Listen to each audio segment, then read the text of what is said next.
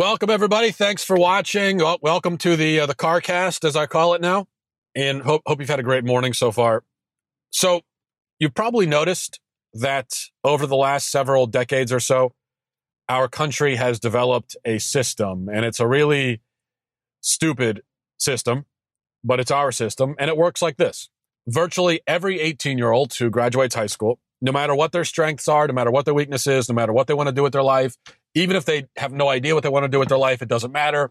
What we say to all of them, no matter what, is you should all go to a 4-year college. You should all go and spend $70,000 or more buying this education, and then you're going to spend the next 4 years or longer hanging out at an institution of higher learning where, yeah, you'll go to class and you'll take some tests, but most of the time you'll be partying, drinking, playing beer pong, having sex.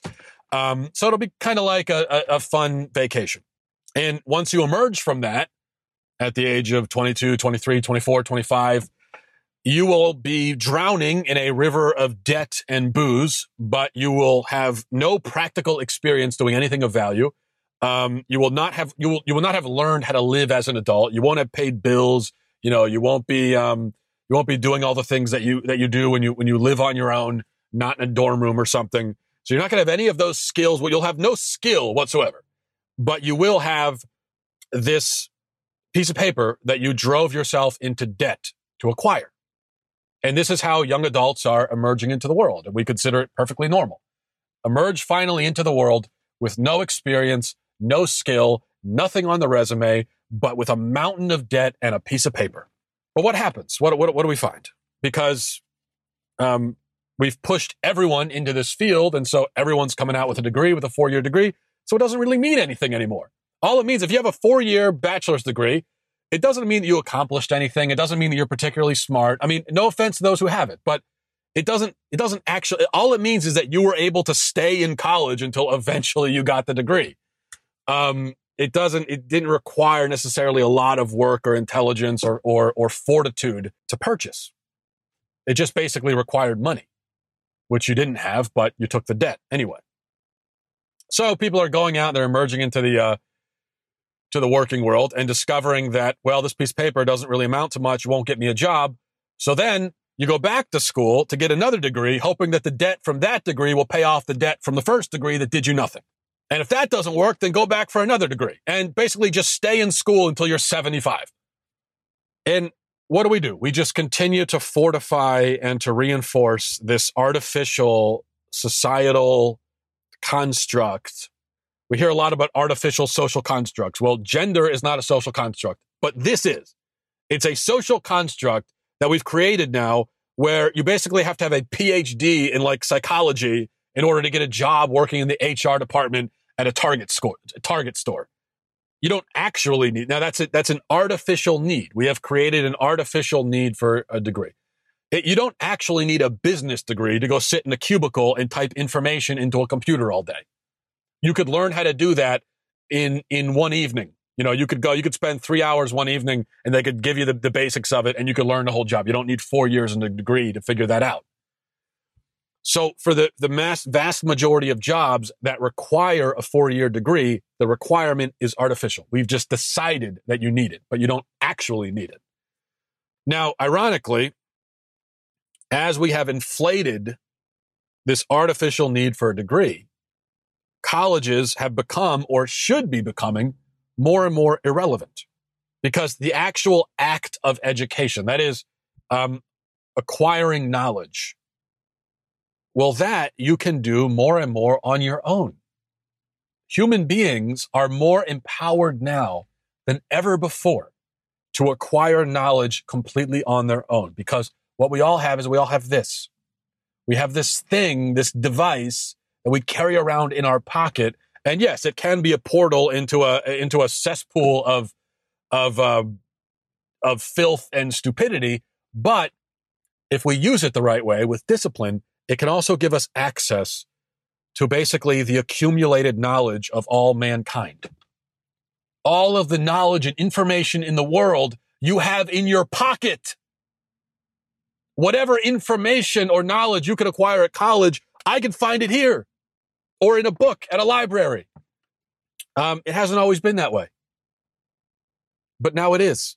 But as college should be more irrelevant than ever, we have made it artificially more relevant than ever. So that's that's the system that we've established. And there are many problems with this system. I have criticized it many different ways, and we could talk about all those aspects. I'm sure I'll talk about them again in the future. But what I want to focus on now is, the biggest problem with the system that we have in place now of requiring everyone to go to these colleges. It's not even the financial aspect. It's not that these degrees are basically worthless now. It's not that. The biggest problem is, at least from the perspective of a Christian, the biggest problem is what the college system is doing to the souls of our children. The college system is, and the education system generally, not just the colleges, they're destroying the souls of our children. We are surrendering our kids into the hands of lunatics. And our kids are paying a price for that. And it's a price much steeper than tuition. Now, the latest example of this from a couple of days ago, I wrote about yesterday. I'm sure you saw this woman named Rhonda Girard. She's a professor at Fresno State. Excuse me. She's an English professor. And she was gloating on Twitter over the death of Barbara Bush. She said Barbara Bush is a piece of S, a racist, so on and so forth, which there's nothing remarkable about a mentally ill Twitter troll using the death of a famous person to get attention. But in this case, it's especially disturbing because she's a professor. Not just a professor, but she's an English professor, apparently. Yet she's ranting and tweeting with terrible grammar and punctuation. She's tweeting these insults at a 92-year-old dead woman. And this is not new territory for Fresno State, by the way. Just last year, a different professor got into trouble because he tweeted that Trump must hang.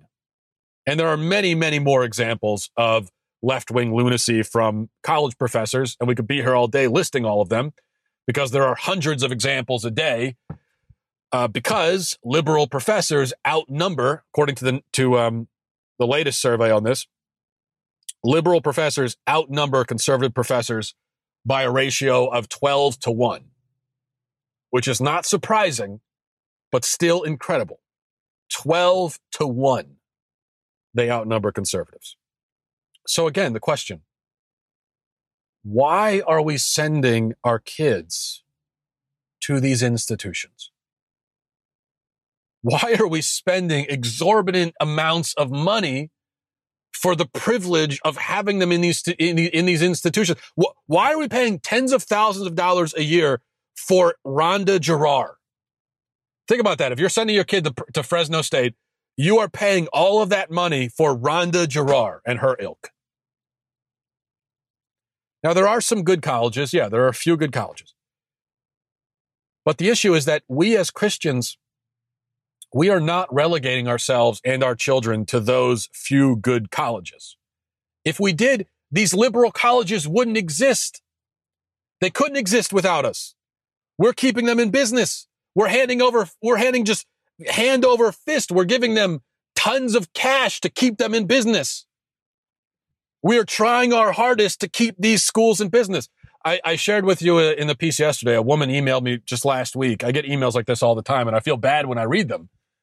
But it's also a little frustrating. I got an email from a woman who's very distraught because her son, who was raised Christian, she thought he was a good, solid Christian, sends him off to UCLA. After 2 years at UCLA, he is now a liberal atheist. Not a huge surprise. As I said, I feel bad for her. I pray for her son. But it does beg the question, why did you send your son to UCLA? What good possibly could have come of it? I'm not talking about what good it could have done to his career or his resume, and even there, it's dubious. But what good will it do for his soul is the question. This is the thing that we should be focused on as parents. Our primary job is to protect the souls of our kids and to fortify them in their faith. and to try to make of them virtuous people.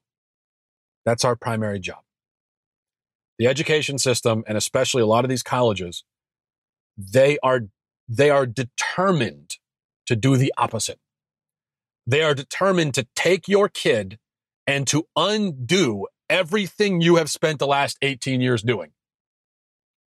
Why would you not only willingly accept that, but pay them to do it? Now, just understand this. College is never going to become cheaper. It's never going to become less artificially necessary.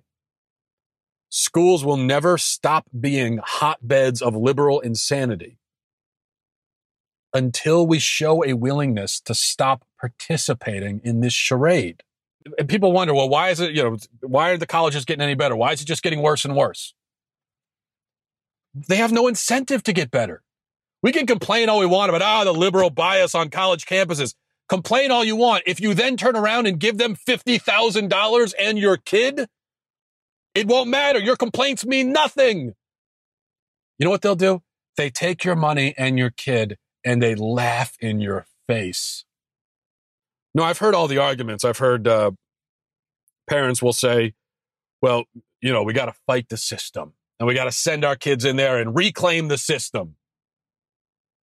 You're not reclaiming the system by giving them money and your kid. Let me fight the system by giving them $50,000.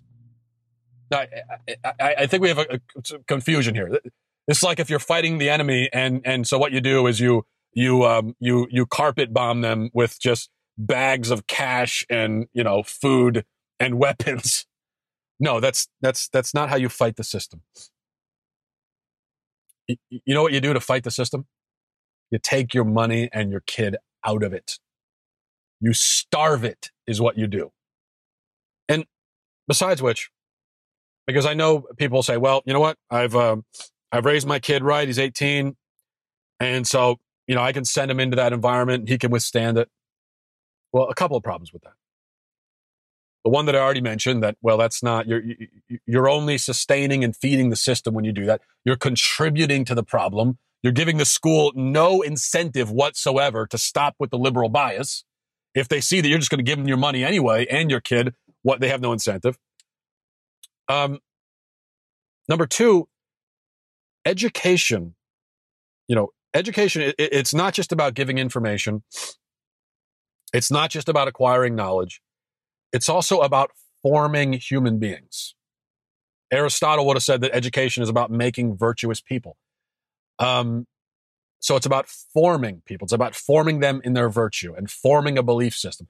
We can talk all we want about how we want, objective education, no bias. That's impossible. It doesn't exist. One way or another, an education is going to have a worldview attached to it. So if you're spending all of this money, don't you want to spend it so that your kid is formed in the proper worldview? Why would you spend it so he'll be formed in a worldview at odds with the one you tried to instill in him? That is the correct and truthful one. Education should not be a war. It should not be an attack. That's not fair to our kids. That's our version of educating them, is just throw them into this environment where they'll just be attacked nonstop every second of the day from every angle. And they'll just be, and you'll just be like torn to shreds. And they'll just have confusion and insanity heaped on them.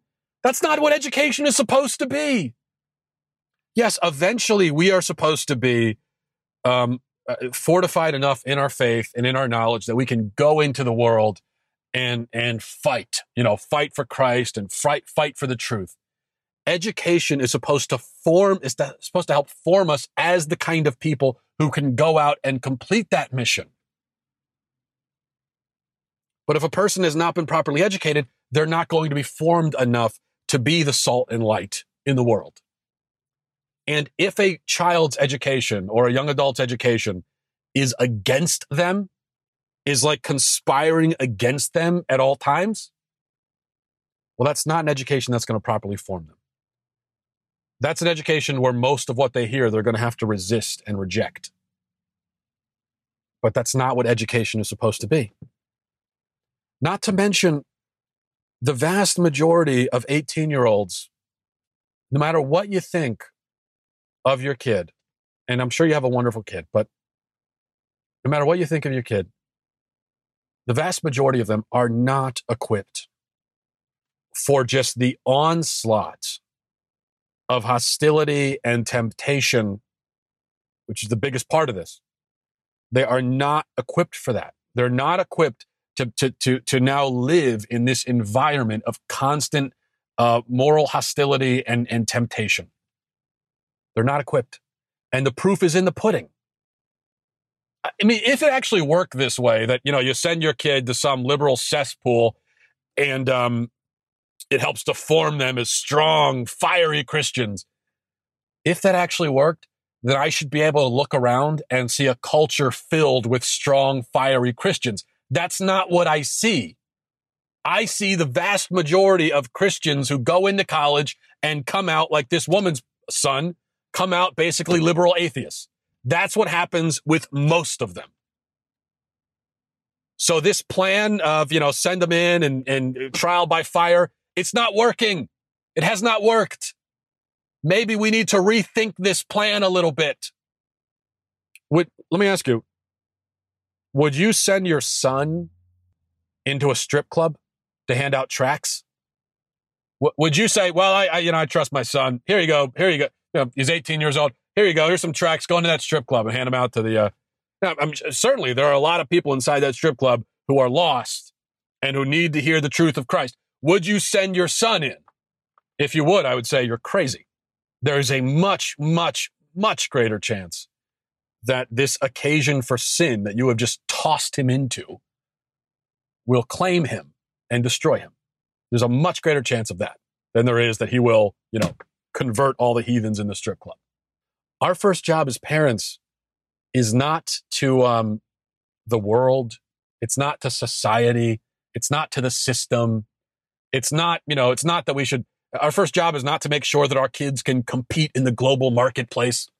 Our first job is to our children's souls. Now, personally, I don't care if my kids make six-figure salaries. I don't care what they do for a living, as long as it's moral. I honestly don't. Now, I know my kids are young. You can say it's easy for me to say. Fine, hold me to it. Down the line. I really don't care. If my kids end up, doesn't matter to me. I really don't care. They get a blue-collar job. They get a customer service job. They get a job that pays them $1 million a year. It doesn't matter.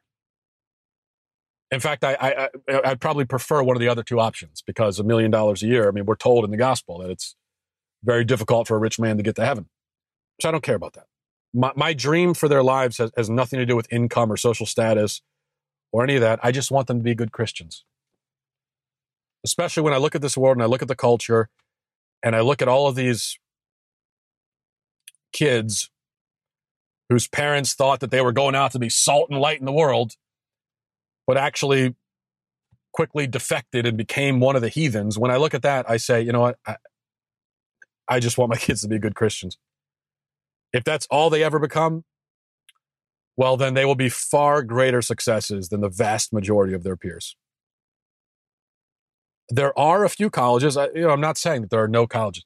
There are a few colleges that could potentially help them in that pursuit, this pursuit of holiness, which is what we're supposed to be pursuing as Christians. And I would consider spending money. I would consider spending a lot of money on a school like that. But I wouldn't spend a single dime on one of these liberal schools, which is most of them. In fact, I would spend every dime I have to keep them out of that school. A school like that.